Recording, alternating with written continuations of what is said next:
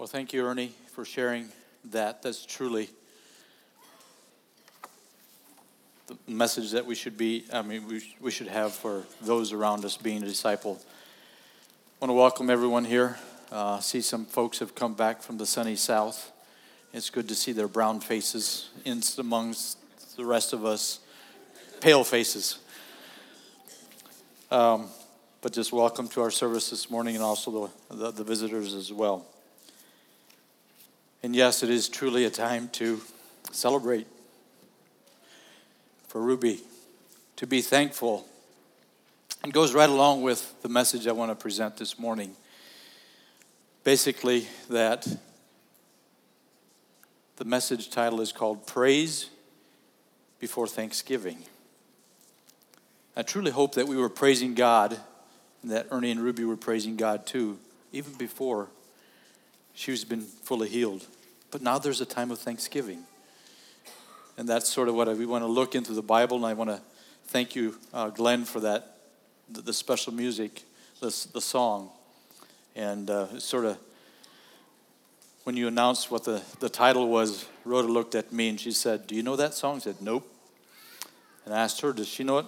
She said, "Yes." And I said, "Of course. I think she knows every song that there is."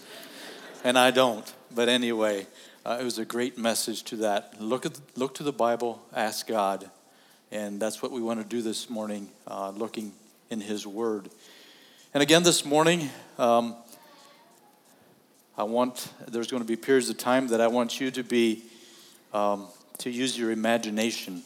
Isn't that what children do? They use their imagination. So I'm hoping that I can inspire you to use your imagination a little bit. I'm not used to this stuff up here yet. Maybe sometime I'll have electronics and get used to that. But I feel like if I spend time trying to figure that out, I'm going to be spending 3 times as much on message prep than I do now. So anyway, we'll get there. But anyway, I just truly want to come to His Word and look and see what He has for us. So let's pause for a word of prayer before we get started. Heavenly Father, we thank you, praise you, give you honor and glory, that you are truly worthy to be praised, Lord. Even though we need to praise you all of our lives, during tough times, during hard times, we still continue to need to recognize who you are and to praise you for who you are and what you have done and what you will continue to do. And then, Lord, there is also a time of thanksgiving. And as we look into your scriptures this morning, look at the story in the Old Testament, we want to see and want to recognize those different steps involved and how Jehoshaphat has truly, he had gotten it. He really, truly recognized that part of it. So, Lord, as we come before you this morning, help us to also grasp that. And, Lord, just help me to be used as a vessel to convey that message as well. We pray all this in Jesus' name. Amen.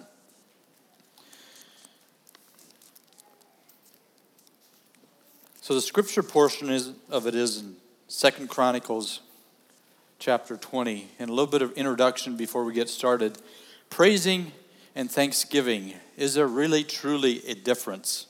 And so I just sort of looked up definitions of praise and looked up the definition of thanksgiving.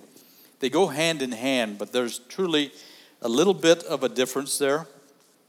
And I'm going to be giving, I used biblical definitions for that since we're familiar with that. Definition of praise: the expression of gratitude and respect towards God, especially in song. And isn't that truly what we were doing this morning? We were singing and praising God. And even though we might be facing difficult times or facing something that looks insurmountable, but we can still praise because God is who He is. Definition of thanksgiving: giving thanks for what God has done and who He is.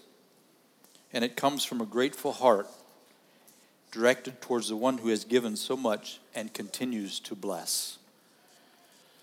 So we praise because we know who He is and what He can do and what He has done. And then in a time of thanksgiving, we thank Him for how He has worked in our lives and maybe answered some prayers, or what we see, the work that he has done. So looking at the 2 Chronicles, this is a time period of kings, rulers, and it was during a time when Israel itself was split. There was a northern country, and then there was a southern country. The northern country was Israel, and the southern country was Judah. And so here I'm going to ask you a little bit, the background. Jehoshaphat was reigning at this time down in Judah. That is the southern country. And during that time, he had been successful. He turned back towards God. His father, Asa, had sort of started that trend, and then Jehoshaphat kept it going. But then there was a period of time when the king of the north, Israel, King Ahab, we know that King Ahab was not a good king. He was a very evil king. But he came to Jehoshaphat and asked him if he would help him go up in the northeastern. Here we go, imagination here. Dead Sea is here, the southern nation of Judah here, then Israel here, and then on the northeast of the Dead Sea, for some reason, King Ahab wanted to go up there and capture the Syrian country. And so he asked Jehoshaphat if he would go help him. He said, I am at your disposal. My God is your God. I will do what you do. And so he decided to join an evil king. And obviously there was some reservation there by some of the prophets and the different people there. But anyway, he did that. And when they went up into battle, King Ahab told him, now, I'm going to disguise myself so that, because this is the enemy is going to be wanting to destroy me. But you can still dress as a king, and we'll go into battle that way. King Ahab thought he had a great way to disguise himself and maybe come through it alive and be victorious. But anyway, we read there in chapter 18 that a stray, quote unquote, arrow found its way through the armor, and he lasted through the day, but then he did not die. But during battle, the enemy, the Syrians, they saw somebody dressed as a king, and they went up to battle against him. And King Jehoshaphat saw that he made a mistake. He cried out to God. God delivered him graciously. And I think that's what brought him to see that he still needs to continue to improve on bringing his nation back to God. And I think that's where he's at this point. He's in a growing state. We're also all supposed to be in a growing state in our lives, no matter where we're at in our lives. And so when he cried out to God, and then the other people saw that he wasn't King Ahab, they left him alone. And so he fully realized that God had truly saved his life.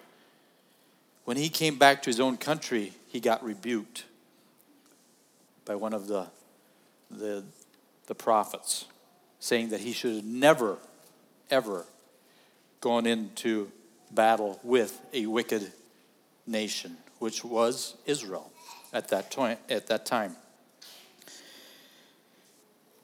He had made an alliance that he shouldn't have done.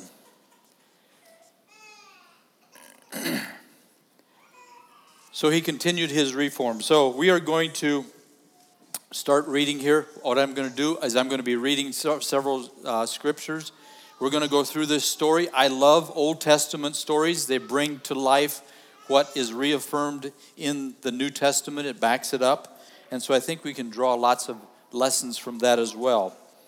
So as we start reading 2 Chronicles chapter 20, beginning there at verse 1.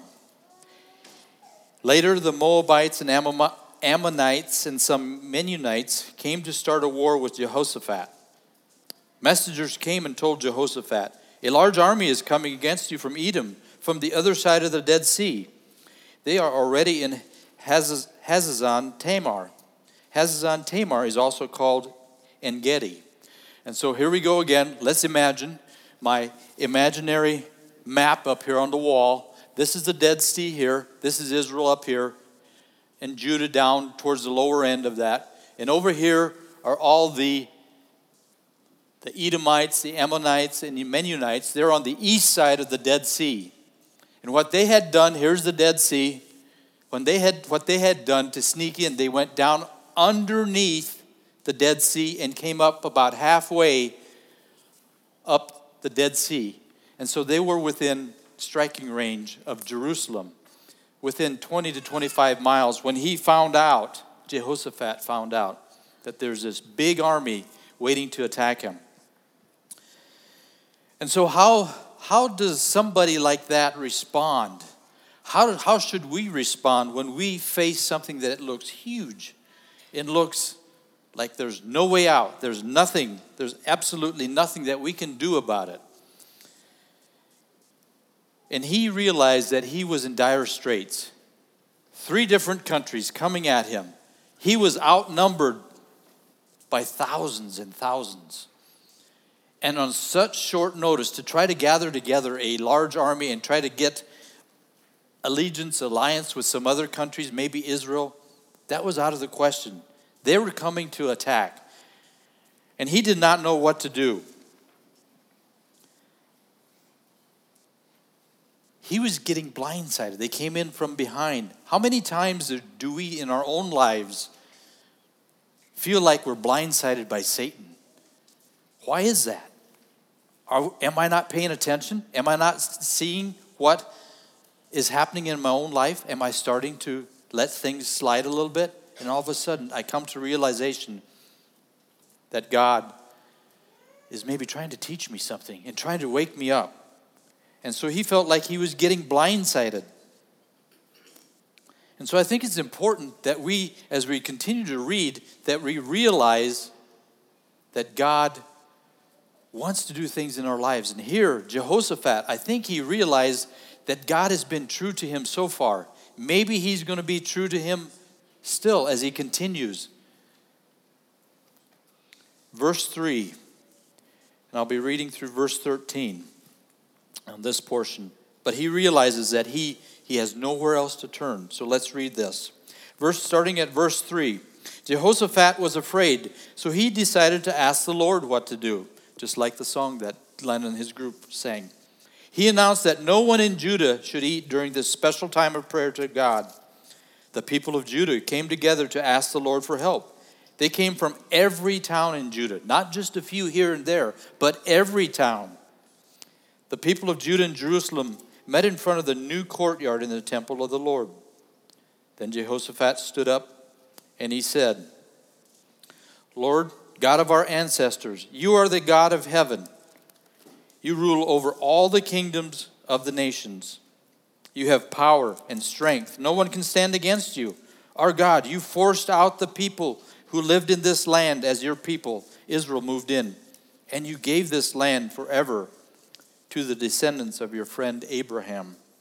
They lived in this land and built a temple for you. They said, if trouble comes upon us, or war, punishment, sickness, or hunger, we will stand before you and before this temple where you have chosen to be worshipped.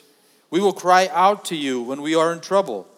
Then you will hear and save us. But now, here are men from Ammon, Moab, and Edom. You wouldn't let the Israelites enter their lands when the Israelites came from Egypt. So the Israelites turned away and did not destroy them. But see how they repay us for not destroying them? They have come to force us out of our land, out of your land, which you gave us as our own. Our God, punish those people. We have no power against this large army that is attacking us. We don't know what to do. So we look to you for help. So I think that's a great way that we can look at. He responded in the way that all of us should respond when we are facing something big, something that looks impossible. But we have to realize that with God, nothing is impossible. First of all, Jehoshaphat declared a time of fasting and prayer. How many times do I do that? How many times do we as a church, when we are facing something, do we declare a fast, a time of fasting and prayer? Jehoshaphat did that. And it says they came from every town, not just a few households, but it said every town, every region was represented. And does that look like us? Every household, you represent a small community that you live in. So are you representative of that particular area, that region? God wants it, all our hearts. And he was in a time of seeking what God's will is. There's so many verses in the Bible that encourage us in that way as well, or that just solidify that when we seek him, he can be found. In Deuteronomy 4:29, it says this way, "But if from thence thou shalt seek the Lord thy God, thou shalt find him. If thou seek him with all thy heart and with all thy soul," not just a little bit, we have to be totally committed. Am I totally committed to God and what he truly wants for me? Seek God and look to the Bible. That's what I need to do. Lots of other verses as well. 1 Chronicles 29:11. "Thine, O Lord, is the greatness and the power and the glory and the victory and the majesty, for all that is in heaven and in the earth is thine. Thine is the kingdom, O Lord, and thou art exalted as head above all." So if we recognize who God truly is and come before him, seeking him, if we truly seek him, we can understand that he's going to help us. Then we also have to recognize in his prayer, when he was praying, he was first seeking who God truly was. And in verse 6, he recognized that as well. He started to recognize that he was the God of their ancestors. He was the God in heaven. He truly was creator. And he recognized that he was a sovereign, that God is the only one that truly needs to be recognized as a sovereign God, sovereign creator. He's in control of everything. He created all of us. So it doesn't matter what we face, whether it's physical or otherwise, he's going to help us. So we have to realize that as well.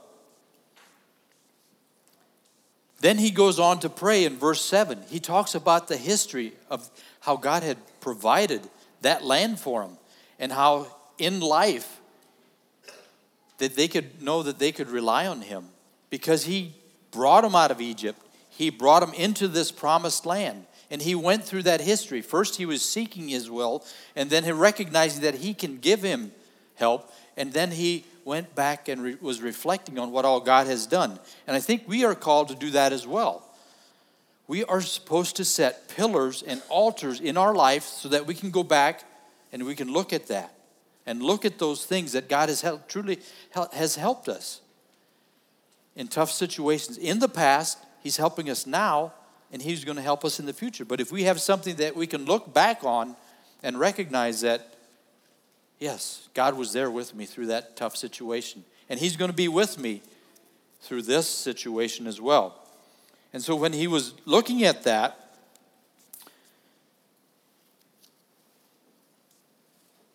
there's also, if we read in Psalm 44, verses 1 through 8, there he recounts, David recounts all the things that God had done for him as far as bringing him out of Egypt, helping him capture this, and bringing him into the land bringing them into the promised land. So it's therefore a reminder for us. And then we can ask the question, well, why was he reflecting? Why do we need to reflect? I think it's there to remind ourselves and each other that truly then we can recognize who God is and how he will help us now and forever. He has helped us in the past. He can help us in the future, but he can also help us now. And so if we reflect on the past, we set up pillars, then we can go back to those as well. We can also look at that in Deuteronomy 8. There's another passage that we can look back and see that everything that God did for them.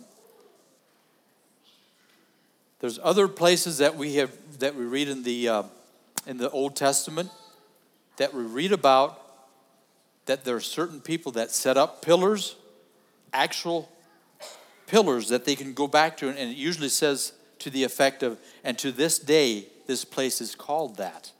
And one of those things, one of those pillars that was put in place was, there's several examples Jacob had, several happenings in his life that Jacob had in his life. And is found in Genesis 28, verses 16 to 22. And that was when he had an experience with God in a dream. And he woke up and he realized God was in this place. God is in this place. And he set up a stone, a pillar, and poured oil over it. And what did he call it? Anybody out there? Bethel. He called it Bethel. And to this day it says it is called Bethel. And so that people could look back at that pillar and at that place and recognize God was with Jacob, our ancestor, at this place. And he will continue to be with us. Another time, Genesis 35, verses 9 through 15. Same type of situation. God spoke to him. That's when God changed Jacob's name to Israel. And the same thing, I forgot that he had set up a pillar, an altar, the same type of thing. He set it up, poured oil over it, and says this, I don't think it reads about not saying, giving a certain name, but he set up a pillar. Something that was important in his life, important enough that he made effort to establish something that he can look back upon. And his families can look back upon it, is when his name was changed to Israel. From Jacob to Israel. And obviously we know that God then used him later on, Israel, the Israelites, and our Savior's lineage came through Abraham, Jacob, Isaac, and all of that, and King David as well. So if we look back at that, we can also use that as a way to defeat when Satan attacks us with lies.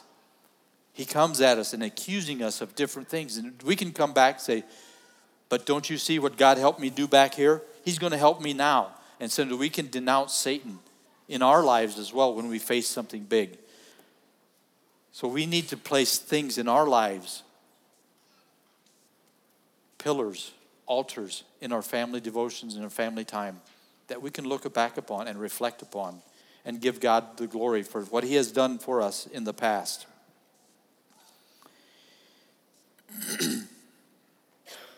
Then also, we look at different things, promises, different promises that as King Jehoshaphat was praying. First he goes into history, then he goes into promises. If trouble comes upon us, or war, punishment, sickness, or hunger, we will stand before you in this temple where you have chosen to be worshipped. We will cry out to you when we are in trouble. Then you will hear and save us. This is what he was reminding God. Promises that he'd given to him. We can pray promises as well. Do you remember here, I forget how long ago it was that I shared in sharing time, that there are how many promises? Does anybody remember? There was a guy by the name of Dr. Everett R. Storms. He had done a thorough study, and he came up with a number of promises to us that are in the Bible. Does anybody remember, at least closely remember what that figure was?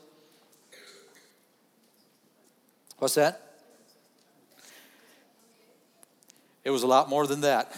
Yeah, it was 7,487 promises that are in the Bible. We can go to those promises. We can look them up, and then we can use that to be encouraged by God. Promises that He has given us, that He's going to be with us. He's going to help us. So we can go back to those and always know that He's going to rely on us. I mean, He's going to help us when we rely on Him. So those are lots of those promises. So I think if we take that, 365 promises a day. I didn't do the calculations I should have to see how many years that actually would be. 7,487. If somebody wants to do that calculation, they can, I guess, to see how many years that would actually take to read all those promises. Now, I don't have a list of all those promises, but I guess that would be your homework to try to find all of those. That would be quite a study as well. But anyway, God has many promises that we can go back to and be encouraged. And then as we go on, as he continues to pray, in verse 12, I think speaks very strongly to me. Verse 12, our God, punish those people. We have no power against this large army that is attacking. We don't know what to do. So we look to you for help. He is seeking, and then he is surrendering. He's beyond himself. He has no idea what to do. He has nothing. He has nowhere to turn. When in our lives do we come to those spots in our lives? When? Could be in lots of different situations. But he says, my eyes are on you. Our eyes are on you, God. And there again, we have lots of verses in the Bible, promises as well. Psalm 25:15, my eyes are always looking to the Lord for help. He will keep me from any traps. He will keep me. My eyes are on you. Psalm 123:1, unto thee lift I up mine eyes, O thou that dwellest in the heavens. Psalm 141:8, but mine eyes are unto thee, O God, the Lord. In thee is my trust. Leave not my soul destitute. That's where Jehoshaphat was at. Don't leave us destitute. Don't leave us sitting alone. Then the whole chapter of Psalm 21. We're very familiar with Psalm 21 as well. Lots of promises in there. So the next question is, if we look at our own lives, what are some of the big things in your lives right now? What are you facing? Is there something that you're truly facing and you have nowhere else to turn? Am I going to do what King Jehoshaphat did? He turned to God.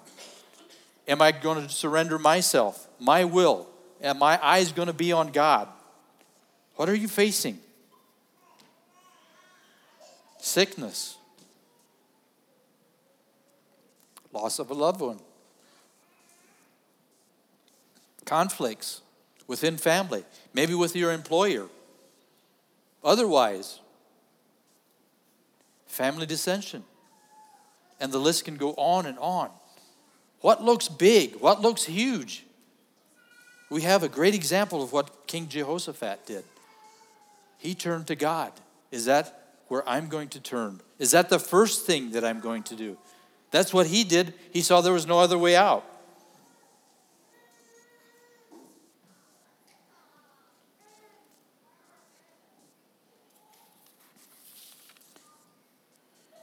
Verse 12 also recognizes God as being a providential intervention as sustainer.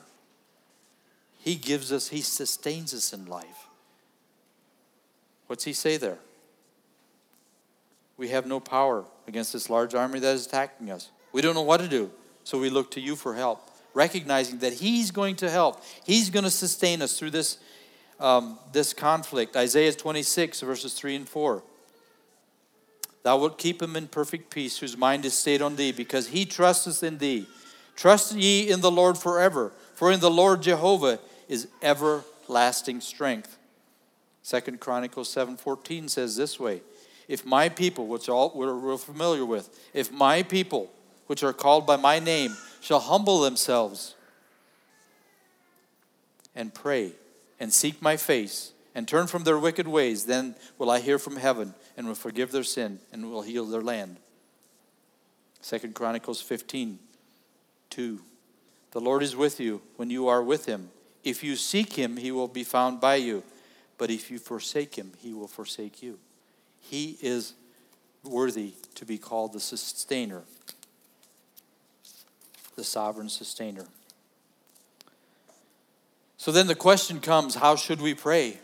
I don't have the answers. There's lots of different things, lots of different opinions. Obviously, Jehoshaphat came before him prostrate, yielding, surrendering totally. Lord, I don't know what to do.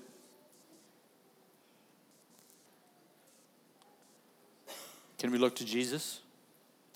Luke 22:42. Father, if thou be willing, remove this cup from me. Nevertheless, not my will, but thine be done. Is that what we do? But then some people say, is that how we're supposed to pray all the time? If we just pray for God's will to be done, then why pray at all? God knows what his will is. Why do we even need to pray? Obviously, I'm playing devil's advocate, going from one side to the other, but just trying to get you to think about how does God truly want us to pray? Then also we're reminded in 1 Thessalonians 5:17 and 18, pray without ceasing. In everything give thanks, for this is the will of God in Christ Jesus concerning you. So pray without ceasing. So we should be praying all the time. How many of us are praying all the time? We talked about that last week in Sunday school class a little bit about as far as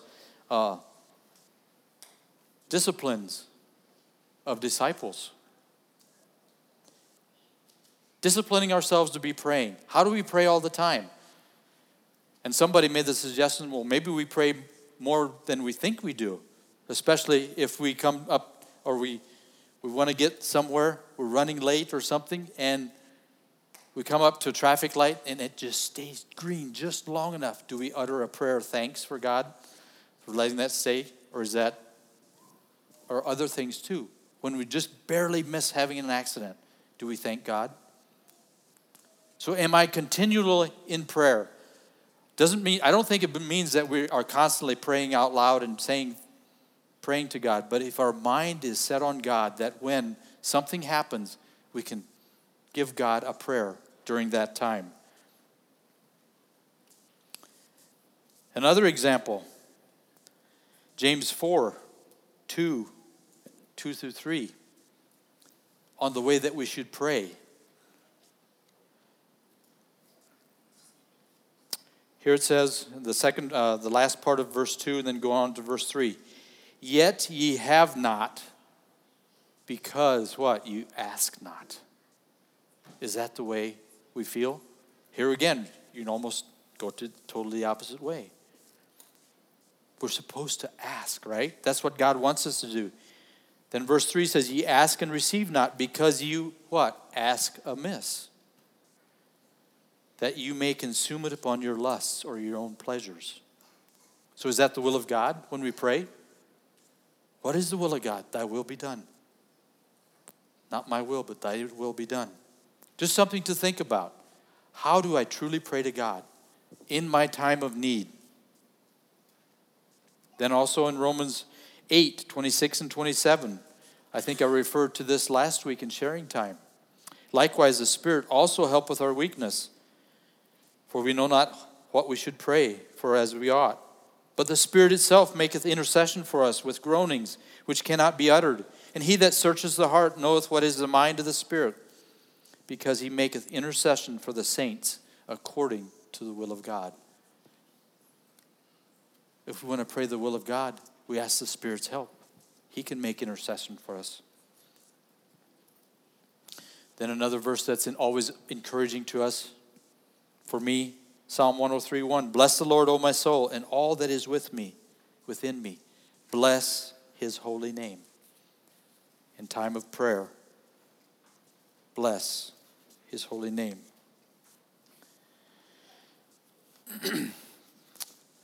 So in prayer, do we use that example of how Jehoshaphat, first fasting in prayer, and then falling prostrate again and say, Lord, I have nowhere else to go. My eyes are on you. Now let's continue on. Verse 13 there, it says something about everyone at that time, when during this prayer, everyone was still in front of God there at the temple. They were yielding to what God, everyone was still there. They were united together. And then verses 14 through 17. Then the Spirit of the Lord entered in Jehaziel.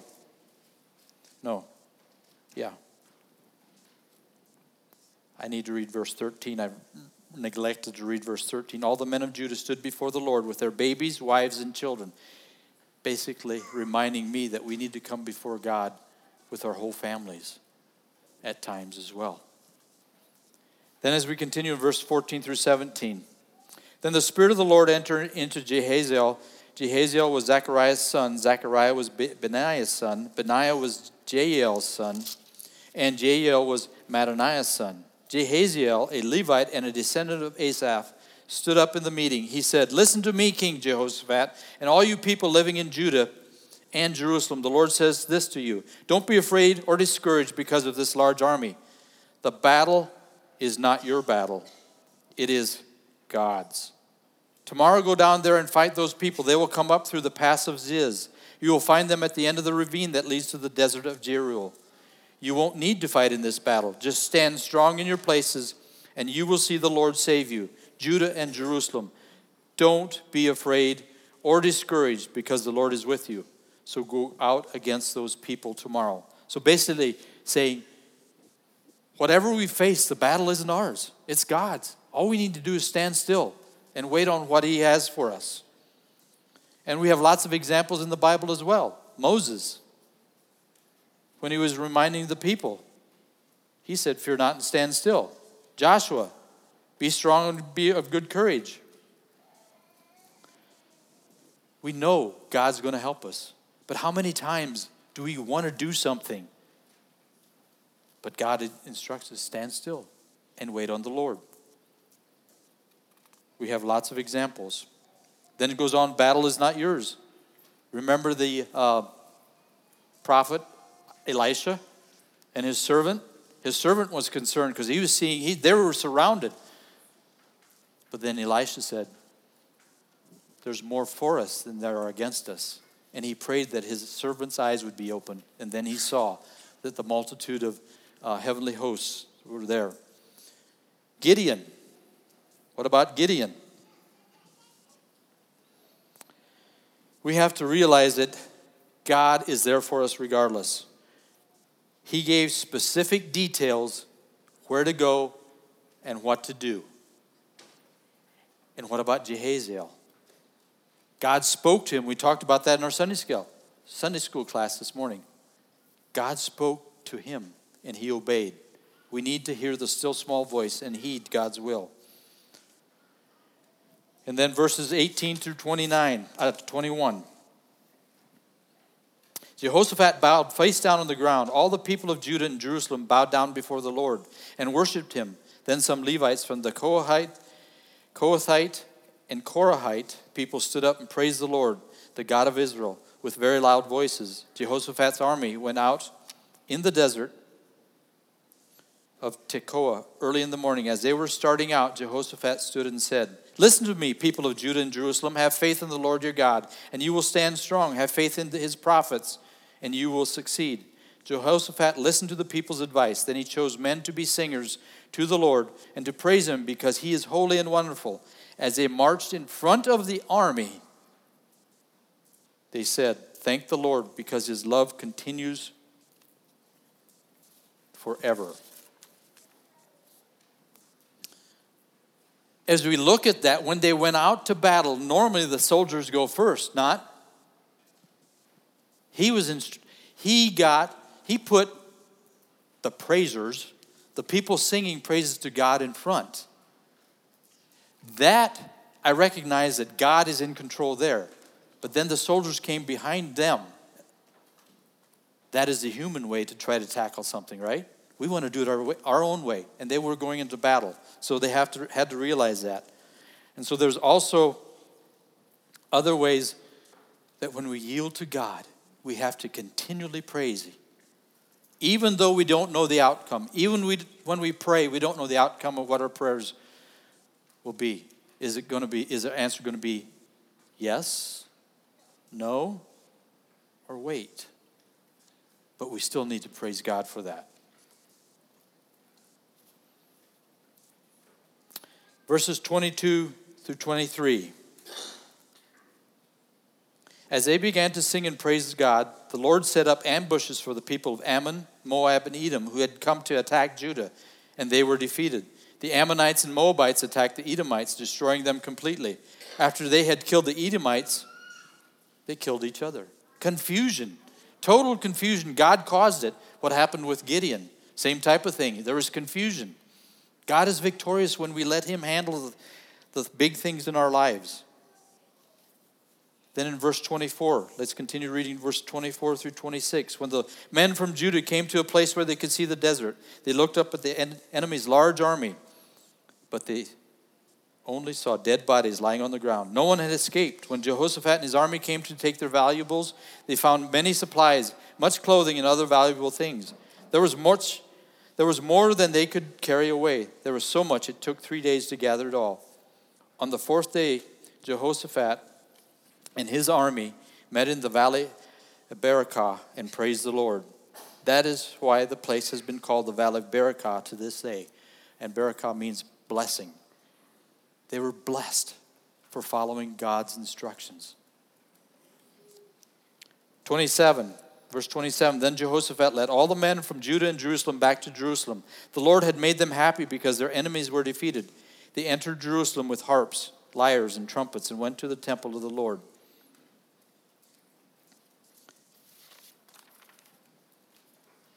Now it was a time of thanksgiving because God had saved them. And we still have to give God thanksgiving. Even though sometimes God says no, God says yes, God says wait. In our prayers, we still have to praise Him and give Him thanksgiving. That's why I titled it, Here was a king that was praising God and giving Him glory before he knew what the outcome was going to be. He still wanted to praise God for who He was because He truly cares for us. So they came back joyfully.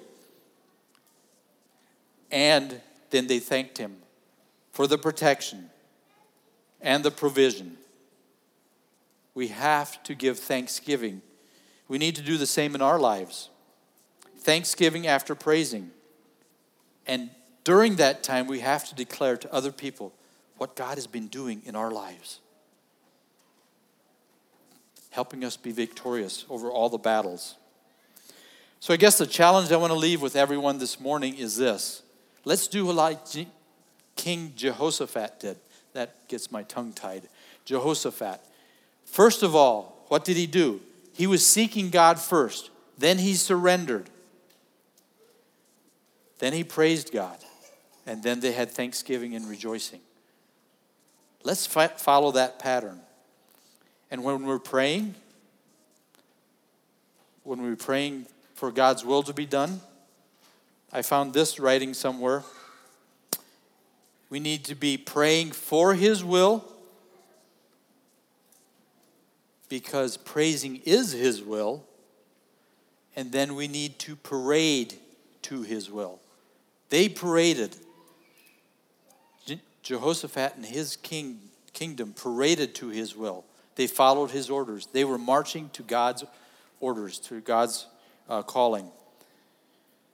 Psalm 46:1, we can take this to heart. It's just another promise. God is our refuge and strength, a very present help in trouble. But let's remember, and I'm talking to myself, I need to remember to praise God in my hard times, even before I know what the outcome is, because God is sovereign. God is in control. And then verse 30. What does verse 30, 29 and verse 30 say. When all the kingdoms of the land around them heard how the Lord had fought Israel's enemies, they feared God. So Jehoshaphat's kingdom was not at war. His God gave him peace from all the countries around him. Can't we take that to heart? Can't I take that to heart? If we follow God's will, we can live in peace. It might be turmoil around us. We're still going to have turmoil in our lives. But if we have peace within our hearts, that's what we should be seeking for. That's what I need to do. Even though it's hard, whatever we're facing, I feel like we can have peace within our hearts if we continue to trust in God. I just want to end with a poem that I found. Because we know God is in charge, nothing's too small to ask, and nothing's too large. Because we know God answers prayer, then there's no need we have outside our Father's care. Because we know our God delights in faith, then we may ask great things. We need not hesitate. Because we know our Father God above hears and answers our prayers, we offer prayers with love. So if I truly know that God is in charge, God answers prayer, God delights in faith, and we know, if I personally know our Father, God above, then we can truly come before Him and pray, Thy will be done, even though it's hard. So I just want to challenge you, all of us. I'm talking to myself as well. It's not easy when we face hard things. But what are you facing that looks like a huge mountain that you can't cross? Follow Jehoshaphat's model. Seek, surrender, praise, and rejoice. I think I want to follow that model.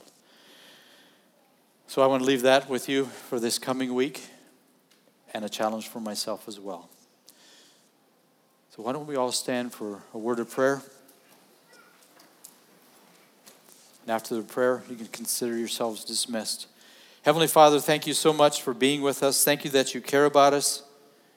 Thank you that we can truly come before you, knowing that you are a sovereign God, knowing that you see what is happening. You know what is happening. There are no surprises for you, Lord. So when we surrender our lives to you, we seek your face, we can truly pray, Thy will be done. And help us to continue to praise you and give you thanksgiving during the hard times and the good times. And help us to encourage each other in prayer. Father, that's what this body is for, to encourage each other and to lift each other up in prayer. So we just want to give you honor and glory, praise you for who you are, give you thanksgiving for what you've done for us in the past, what you're doing for us now, and what you'll continue to do for us in the future. You are a sovereign God that loves us. We want to commit everything into your hands and give you honor and glory. We pray in Jesus' name. Amen.